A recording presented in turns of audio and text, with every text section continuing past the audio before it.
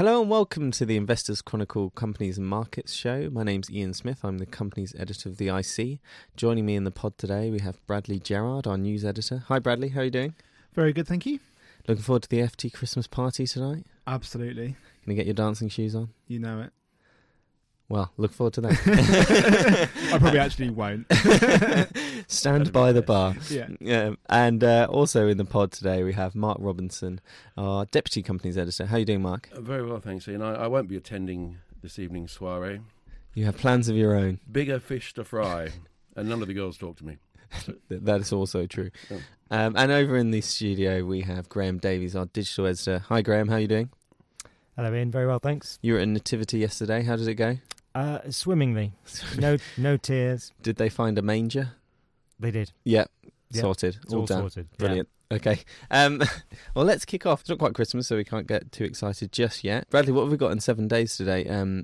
Italian banks, that's been very much a kind of a topic of the week again. Yeah, absolutely. Obviously, coming off the back of Sunday's referendum, which the referendum was essentially about politics. It was not about banks as such, but the outcome of the referendum, which was a no vote, basically meant that recapitalising the country's banks was likely to be more difficult, even if only just from a sort of a willingness of the market to do it. But actually, there was a report yesterday, anyway, that there's the potential for EU money to be tapped to sort of save the banks, and especially the bank called I apologise if I murder this in Italian, but this is the Siena Bank, yes. The Monte dei Paschi di Siena is particularly sort of debt laden, and it really needs sort of support from outside parties, investors.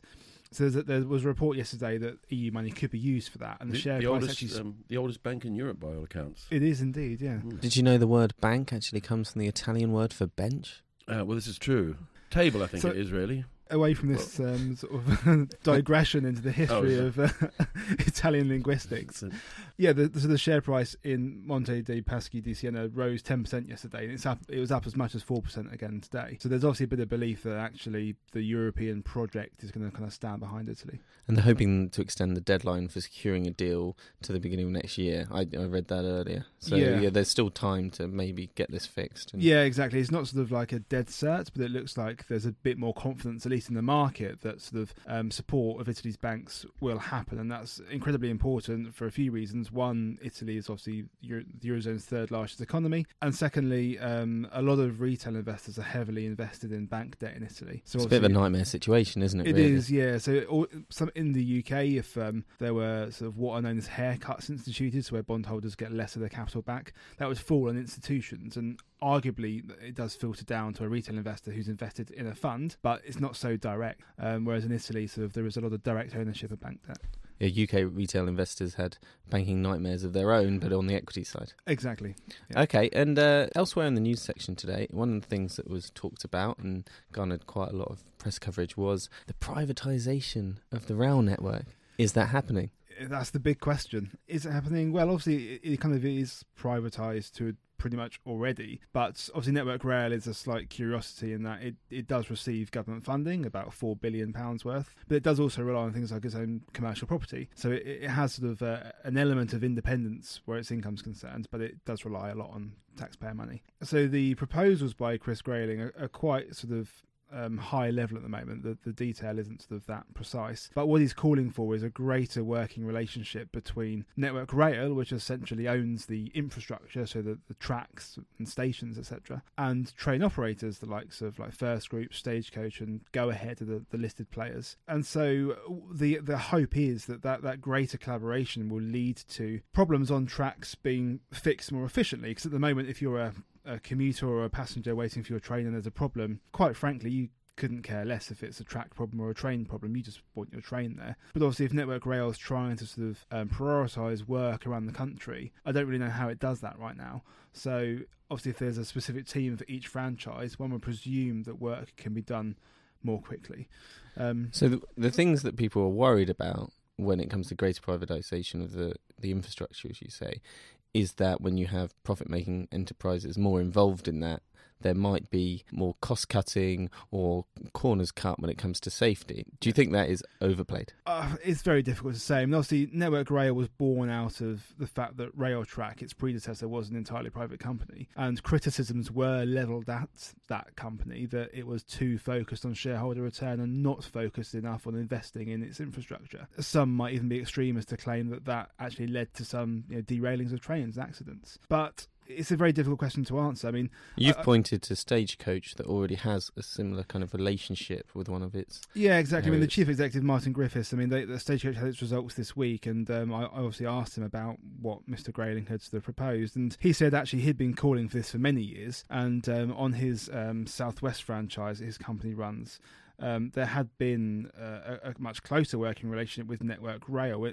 He described it effectively as kind of a pilot, very much from Network Rail's perspective anyway. And that he said while there have been some successes, there were definitely some frustrations for him as well. So he sees the benefit of it, but even he couldn't really point to sort of how actually it will work. He I think, at least publicly, but I don't think he actually does know any more detail yet, as none of us do, about how it will work. I mean, will the cost of a franchise rise? Will listed rail companies have to part fund infrastructure? Will they have to employ Network Rail employees? I mean, there are just a litany of questions. So will there be a limit to the public subsidy as well? Well, this is it. I mean, going back to Ian's, I guess your original question is the privatisation. I mean, that's sort of roughly £4 billion a year of money into Network Rail. The government would probably like to not pay quite so much, and the only way in which it can do that, obviously, is that the private sector takes on more of that burden. So it's hard to see a greater involvement of the companies without greater costs for the companies, unless they get some part of that. Exactly, subsidies. Unless some of that money that currently goes to Network Rail is given to train operators who, when their franchises are renewed, will be renewed in the future, will likely include some sort of way in which they're going to have greater control or greater cohesion with Network Rail. And greater ownership could be good of the infrastructure by the companies, giving them that aligned interest to sort out problems. It could well be. If it does improve performance of the general rail infrastructure, then of course more people are likely to travel on trains, and perhaps above inflation price increases won't be so controversial because the service will be so wonderful. Well, and what happens to all these brownfield sites that are owned as well? I mean, would they go to the private sector? Because the government's made a commitment for the clean-up of a lot of these contaminated sites. The government will come to the party on that. So, I mean, private construction development would be looking at that very jealously, I would imagine. Yeah, needs quite to be possibly. Made. Yeah, and we also had results from Stagecoach, or first half results from Stagecoach this week. What are they telling us? It's a company that we've been a bit bearish on. Yeah, we actually, it's pretty much almost a year to the day, actually, that we initiated our sell tip. It's been the right call. What was the original rationale for that? Well, I mean, there are a few things that we were sort of, unlike some of its rivals, it doesn't have quite as much US revenue, which has been a good thing. Like First Group has a bit more US revenue. That's partly why we like First Group. And also the length of the franchises left for Stagecoach was one issue as well. And all of Stagecoach's franchises, which there are 3, I believe, I'm right in saying, they all come up for tender between now and 2018, and that's quite a short time in which to sort of rebid for tenders, and they are doing so. They are submitting bids as we speak and putting them together. But obviously that's now more complicated because they're going to have to factor in this potential new way of working. So we just saw that as a little bit of a risk, and actually, as I said, it has been the right call. The shares were pretty much, they were slightly up on these half-year results. But yeah, I mean, none of the divisions recorded a rise in operating profit or margins. How about the buses? Yeah, the buses either. The outlook for buses, I mean, London buses are relatively stable. You get paid per mile in London, so it's a different model. In the regions, it's quite tough. I mean, there are some sort of, I spoke to Mr. Griffiths, the chief executive, and he was sort of saying there are places like sort of Gloucester, Cheltenham and Merseyside where everything's fine, but in other regional areas, places in Scotland, things are much tougher. And obviously, just generally, we talk about this on the podcast a lot, like the fall in the number of people on the high street shopping because they're shopping online more. That has an impact on the amount of people who use buses and therefore revenue and therefore profits. So it's tough out there. Are you a bus user out there, Mark? Yes. I've got a very small carbon footprint, as you know. Great advocate of public transport. Actually, on that point, it was interesting, within about 24 hours of the announcement, the government also rejected the Mayor of London's proposal, Sadiq Khan's proposal to get TfL to take over the suburban lines into London. It was deemed unworkable. When I looked at it, I could see the government's point there, but it's a bit odd, really, because TfL have actually done a tremendous job on the Underground, I think. Do you think that was a power play, really? It could well have been. But they did highlight some of the logistical problems in terms of the point that Bradley alluded to before, who's responsible for what. And is, a suburban line coming in from Portsmouth, a line coming in from Portsmouth that is used by commuters in London. Is that part of the structure? Who knows? Yeah, no, that's absolutely fascinating. The point about Transport for London is interesting because the South Eastern franchise, which is going to be up for renewal relatively soon, Transport for London is actually going to be involved in sort of developing that for when it comes up for tender again. So I think we could see them being a bigger player in more conventional rail as we sort of go ahead. From a user perspective, you can make the argument that someone coming in from slightly further out of London sees themselves as very much part of the London integrated transport network. Well, this is true. But it's just the demarcation is the point, isn't it? Very difficult. Okay, well, watch this space. There's going to be plenty more on that. We love talking about trains in this country. I'm lucky enough not to have to get an overground train into work, and I count my blessings on that one. Okay.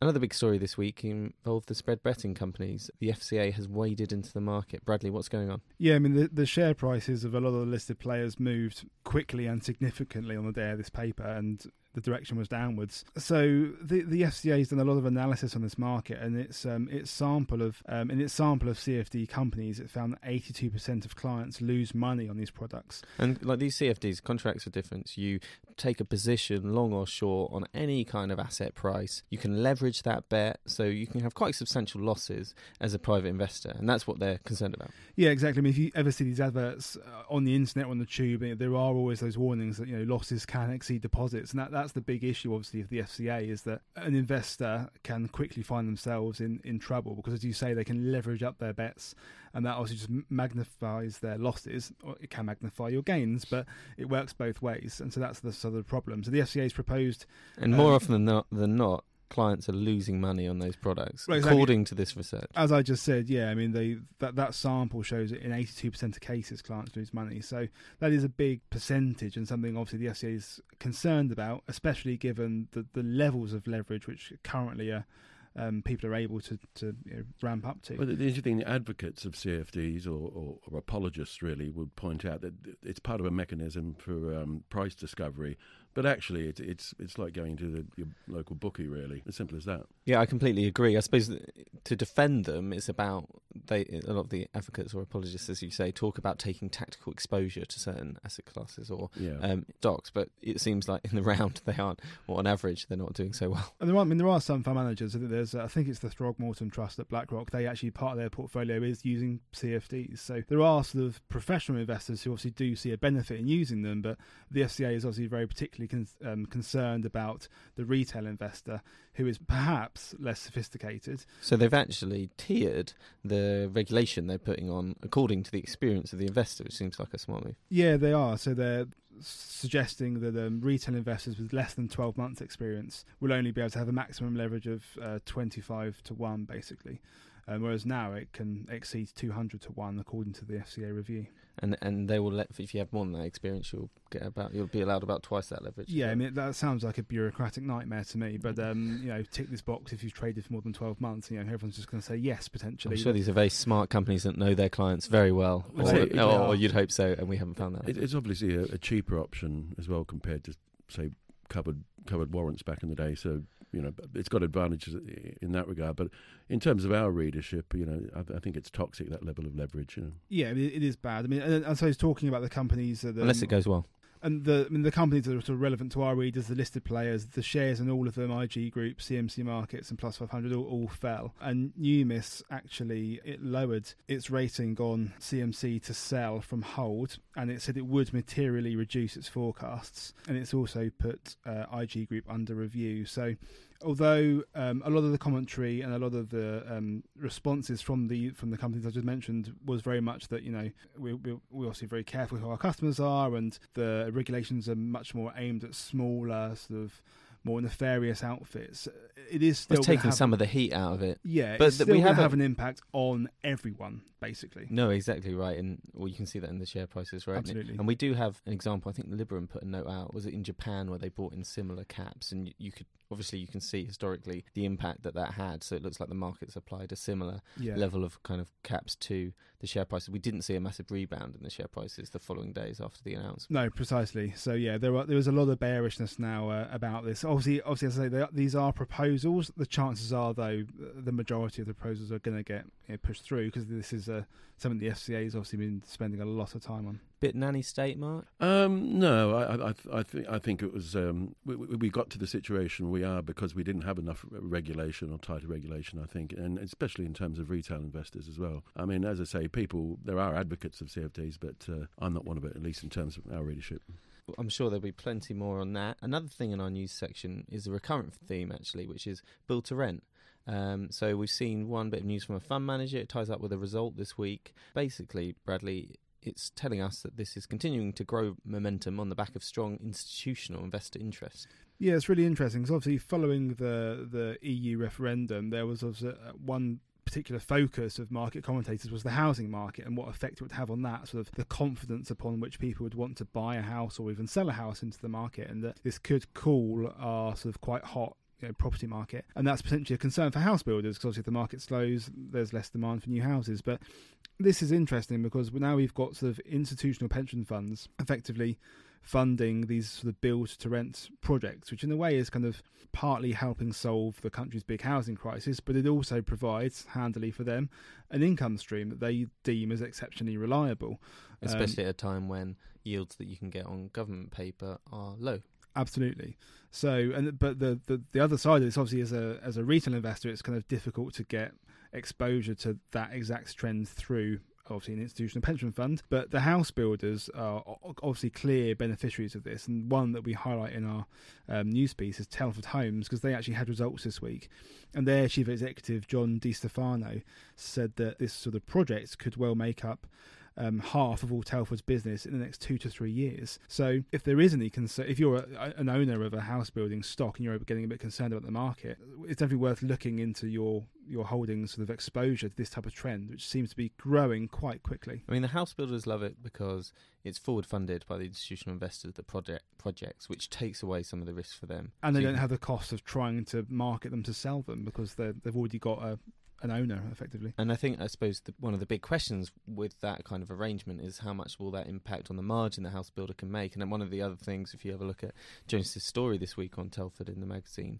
he talks about the margins that they expect to make on build to rent as compared to those on open market sales. So as private investors, you'll be able to start seeing what do you think is the impact of these kind of projects on profitability. Yeah, they're slightly lower margin, but they also mean you don't have some of the kind of marketing and sales costs that you have with traditional house building. Exactly. So it is lower margin, but not sort of eye-wateringly so. And obviously the desire, as you said earlier, the fact that sort of these pension funds they need income to meet their liabilities, and with sort of certainly developed market government bonds being exceptionally low yielding, this is a nice sort of way for them to achieve some yield. I feel like we should add some balance to the discussion. I mean, historically, why pension funds didn't want to get involved in these kind of projects is because there can be construction risk. You wonder what would happen if the housing market deteriorates in the way that some people predict, whether institutional investors will suddenly be less inclined to continue with these projects. There could be problems down the line with this, and also I suppose government yields have ticked up, and if you see a continuing increase in the kind of returns that they can get from traditional bonds, they might be less likely to kind of plough money into this sector. But I say it's one thing from my experience that you see with institutional investors is that they do tend to move in herds, and if a certain pension fund, especially one of the big name pension funds, gets involved in a certain asset class, you can kind of count on a load more coming down the track. And this is kind of what we're seeing a little bit with Legal and General Investment Management, one of the managers that does it, right? Exactly. Yeah, I think you're absolutely right. It's, don't think to yourself this is a sort of a completely risk-free thing. As you say, there are risks to it, but from a house building stock perspective, there is less risk than the conventional projects they might build. But obviously, as you say, I mean, if a pension fund decides to stop investing in it, obviously it can do that very quickly.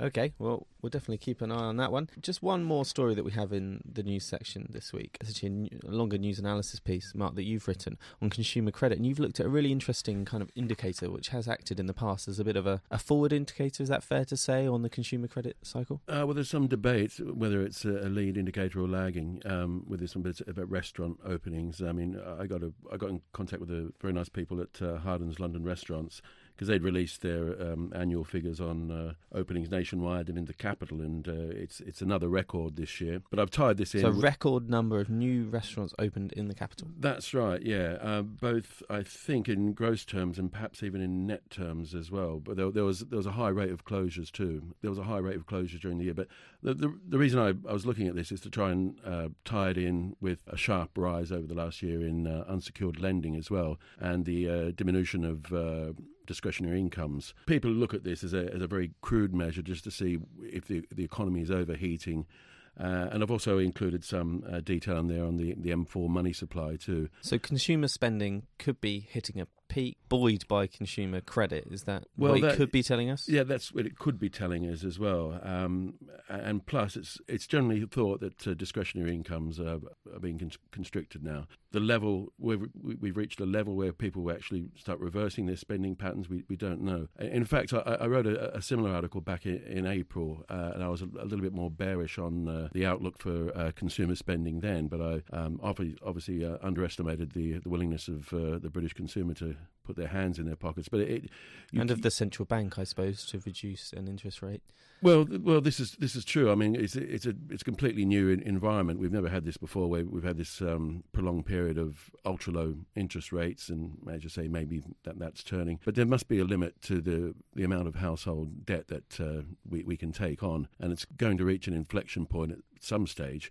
We're just not quite sure when. I mean, again, this is not predictive in any way, but I did look at the M4 money supply, and it was interesting. We've had a surge in midway through this year, but apparently it was due to the fact that and that's notes and coins in circulation and deposits as well, I believe. It's a broader measure of the money supply. About midway through this year, it surged, but apparently this is due to managed money increasing their cash position. They were a little bit nervous post Brexit, but actually the last time this happened on this scale was just prior to the global financial crisis. Now I'm not conflating the two, but it's just curious that was the case. There was definitely concern about, well, there has been growing concern about the consumer credit cycle, and that after the referendum was one of the real points of concern, and we saw some of the companies that were exposed to that lending sell off. Well, actually some of them have kind of come back. We've had that interest rate cut, and just the big question is, how extended is this credit rate cycle going to be? Well, I think the Bank of England, correct me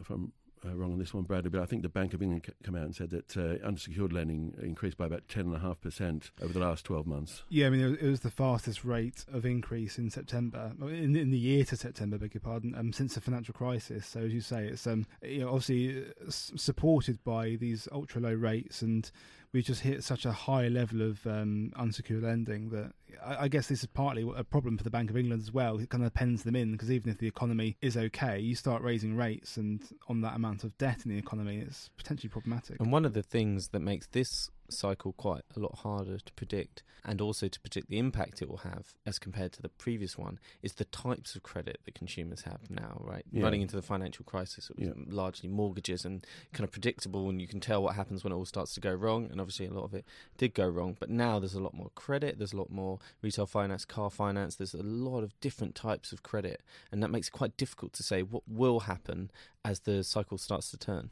Yeah, there's some stats out recently from S&P Experian in the United States, which highlighted a slight rise in consumer credit defaults across the Atlantic. That in itself doesn't mean an awful lot, but again, we just have to. I mean, it's inconceivable that this will go on in perpetuity. It has to come to a point where people will start looking at their spending patterns. And we have just heard that the European Central Bank is going to continue its quantitative easing program and yet taper it slightly. So the monetary situation is always changing. Yeah, I mean, with that though, the difference with QE that money doesn't that money hasn't flowed into the general money supply. I mean, it's held for the most part on bank balance sheets. So when we had the QE problems over in the States and here, people were just thinking, oh, this is going to feed directly into inflation. But actually what happened, the money supply hardly changed at all. So, but I suppose it does impact on market rates. It does impact on market rates, certainly, which then do impact on credit quality. But yeah, by that point, it's knock on and knock on, and we've seen with each round of QE it having less of an effect. I mean, because it's a highly competitive market as well in terms of consumer credit, and there's been myriad deals out there as well, offering sort of zero interest rates and transfers as well, and of course, one day they're going to pull these things as well, and you'll be left with the principal, and that's when a lot of consumers will feel the pinch. Well, hopefully not yet with Christmas underway. Exactly. Okay, well, let's talk about the main cover feature this week. Sadly, Alex Newman, the writer of it, has caught the seasonal flu. But Mark, you're going to step in. This is something that we've been looking at as a trend for a while, and Alex pulled together a brilliant feature where he uses data and the current industry narrative to tell a story of why we might start getting concerned about a drop in supply. So obviously we've seen an uptick in the oil price from the OPEC decision, and the kind of way that the market can be manipulated by some of the players within the market. But he's saying or arguing that there is a longer term story which is about an undersupply that could be supportive of the oil price maintaining its gains or even extending further upward. Well, not only supportive, it could lead to a spike, a short-term spike as well. It's a really interesting piece. I only just read it before we've gone to air here, but basically the premise is that there's so much long-term investment, hard investment has been taken out of oil markets since the oil price slump, that this will impact future conventional production. Wood Mackenzie have done quite a bit of research on this. The figure I think Alex uses is $1 trillion in capex has been pulled out of the market, and these are generally long-dated, front-loaded projects, the type of things that it takes years to develop in conventional stocks.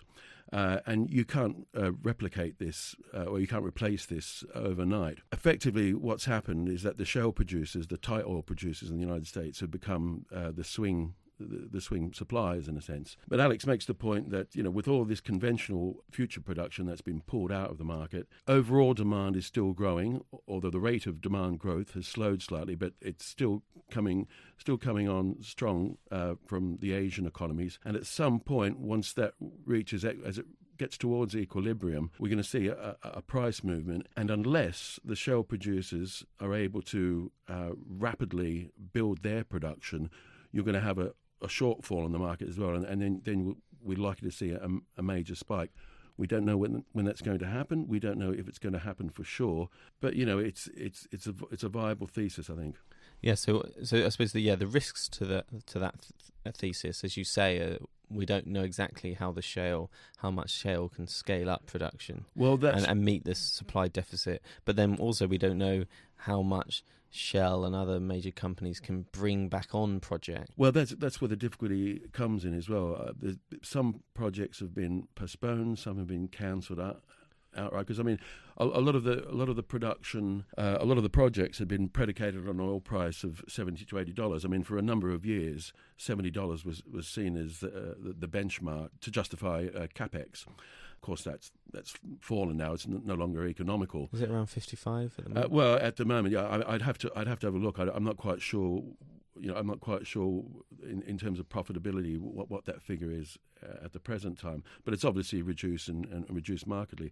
So those large projects, they've been pulled out of the market, and Alex has looked at the shale oil situation in America as well. And what we saw, there was I think the number of unconventional wells more or less halved once the Saudis started playing, or OPEC started playing hardball to try and get that price down. However, what happened, the actual production, overall production, didn't change that much in the United States, and that's because they've become far more efficient in the operation of these wells, and that has continued. However, Alex makes the point as well that a lot of these were the really high quality reservoirs, are the ones that are easy to get at, and a lot of these have been exhausted. He also makes the point with conventional production again, a lot of them mature. The drop away in capex and opex as well, the slight drop away in opex, has meant that a lot of the mature fields are deteriorating at a faster rate than they would otherwise too. Which can be expected to have that immediate impact. Well, you would expect that you were discussing at the start. Yeah, exactly. I mean, as I say, Alex hasn't given it any date or any indication that when he thinks this might happen, but everything points to a deficit in the market at some point in the future. Now there's variables out there. Of course, Argentina, for instance, could start scaling up their unconventional production. You've got Iran, big question of how much they can increase their production. Well, they're part of the discussions, obviously, in the decision. Well, of course, and I think they want to get up, by the memory serves, to about 3.5 million barrels. I think it was 3.5 million barrels a day was the limit. But there's a school of thought that suggests that they've been exporting illegally during the time of the sanctions as well, and that's continued. So we're not quite sure on the overall level. The net impact on that. I mean, it was interesting that Shell have signed a deal to have explore a few of the Iranian fields. Yeah. Well, that was interesting. I think the reason why this has happened is that the infrastructure in Iran has deteriorated, quite markedly as well, and so they're in a position where they have to get Western expertise in as well, both from the exploration and well delivery.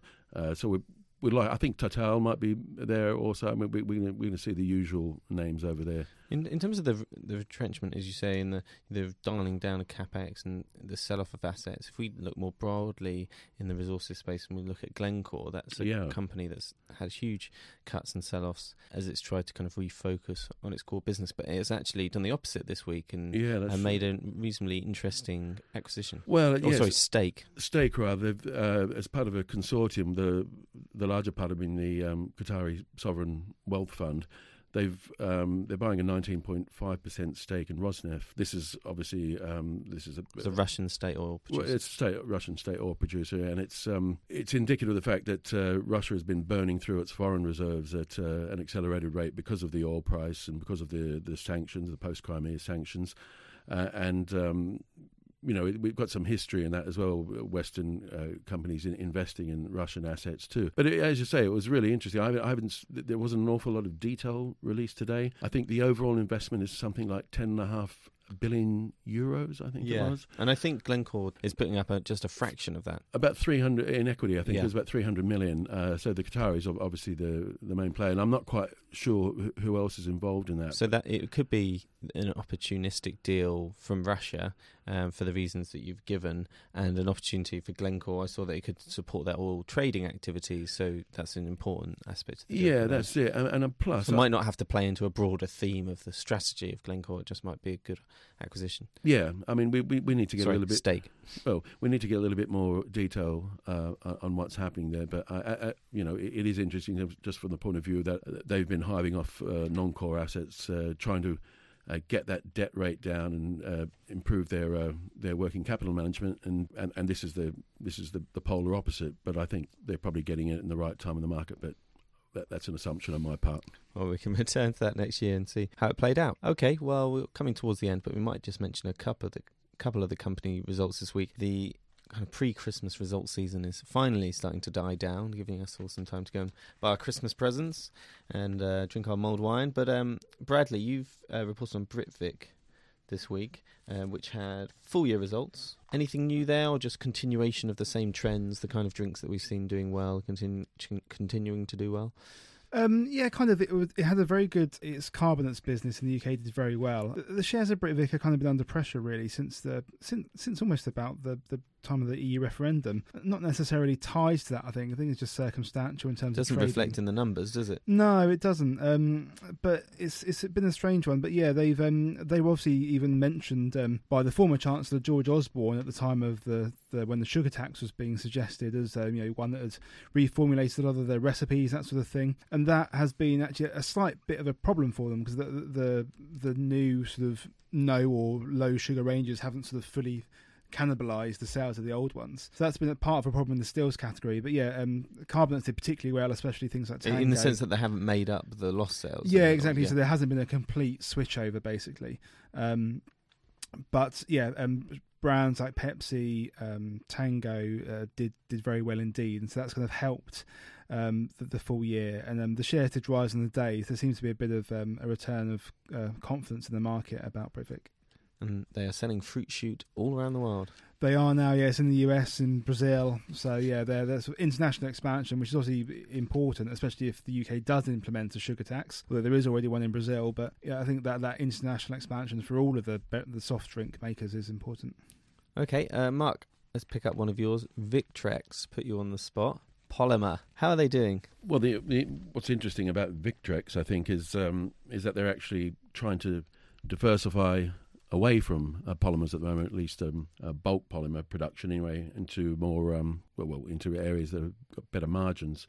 They do. I mean, we mentioned the oil sector, but they do these flexible subsea pipes as an area of that they're working on. Yeah, that's right. I mean, analysts are saying that the difficulty with this at the moment, there's quite a lot of capital that's being devoted to this part of the business, and so in the short term that presents something of a drain in terms of earnings for the company. But we actually like the strategy itself. It seems to make sense, diversifying, and it's strange because it actually feeds into the general narrative with the large chemical companies who are moving away from bulk production into specialist products.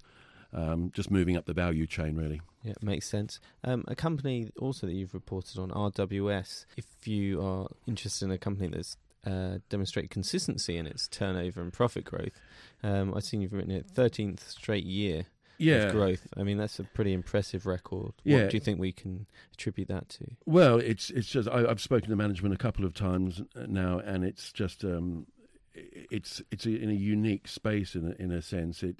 They deal in corporate translations, patents, international patents, and a globalization play. It's a globalization play. It's a play on emerging markets. It's a play on China increasing its technological abilities. It's an absolutely brilliant company, really. I wish we'd have had it on a buy a few years ago, but now it seems trading on 25 times forecast earnings at the moment, so the market's in agreement about the company. It's very difficult to actually. You would think it would be a high beta play in a way, because you would think that with any increase in economic activity, you'd get a complementary rise in intellectual property. But when I spoke to management, they make the point that large corporations tend to be their main source of revenues, and those corporations, about the last thing they'll ever cut, according to RWS, is intellectual property, even when there's a downturn in the market, because they've got one eye in the future, and they need to sew up that. So I mean, I'd like to actually talk to them in a little bit more detail, because it's a highly complex company, as you can imagine. And they were just telling me some of the people they've got working for them too. It's extraordinary, But watch this space. Watch this space, yes. Okay, well, thank you very much. Just to flag another couple of things in the magazine this week, Chris Dillow is talking about why there are fewer stock market listed companies in the US than there were going back a couple of decades.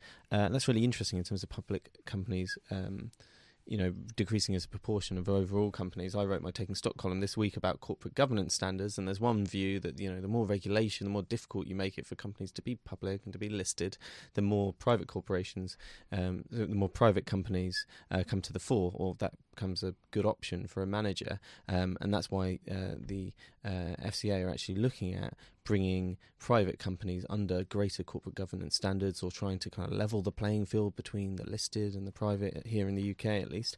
So that's an interesting piece to have a look at in terms of There's some speculation this week as well that the president-elect was going to take a long, hard look at the regulatory environment in the US with a view to relaxing certain parts of that. That's the hope on Wall Street. That's the hope on Wall Street. Yeah, and Mark and I have written a piece actually about looking globally, but also looking particularly at the UK, about concentration amongst companies. There's another reason why there's fewer of them, because they're getting bigger and they're taking over each other. And that kind of wave of M&A we've seen since the 1980s, and how regulators have allowed the growth of these multi-sector companies and the impact that they're having, and we've seen that across plenty of the UK sectors. And just finally to flag, John Barron has got his investment trust growth portfolio and income portfolio that he's looking at this week, and that's always popular, so do have a look at how he's getting on. Well, that's it. There's plenty more in there. £4.70 in all good newsagents. We'll see you next week. Planning for your next trip? Elevate your travel style with Quince. Quince has all the jet-setting essentials you'll want for your next getaway, like European linen, premium luggage options, buttery soft Italian leather bags, and so much more. And is all priced at 50 to 80% less than similar brands. Plus, Quince only works with factories that use safe and ethical manufacturing practices. Pack your bags with high-quality essentials you'll be wearing for vacations to come with Quince. Go to quince.com/pack for free shipping and 365-day returns.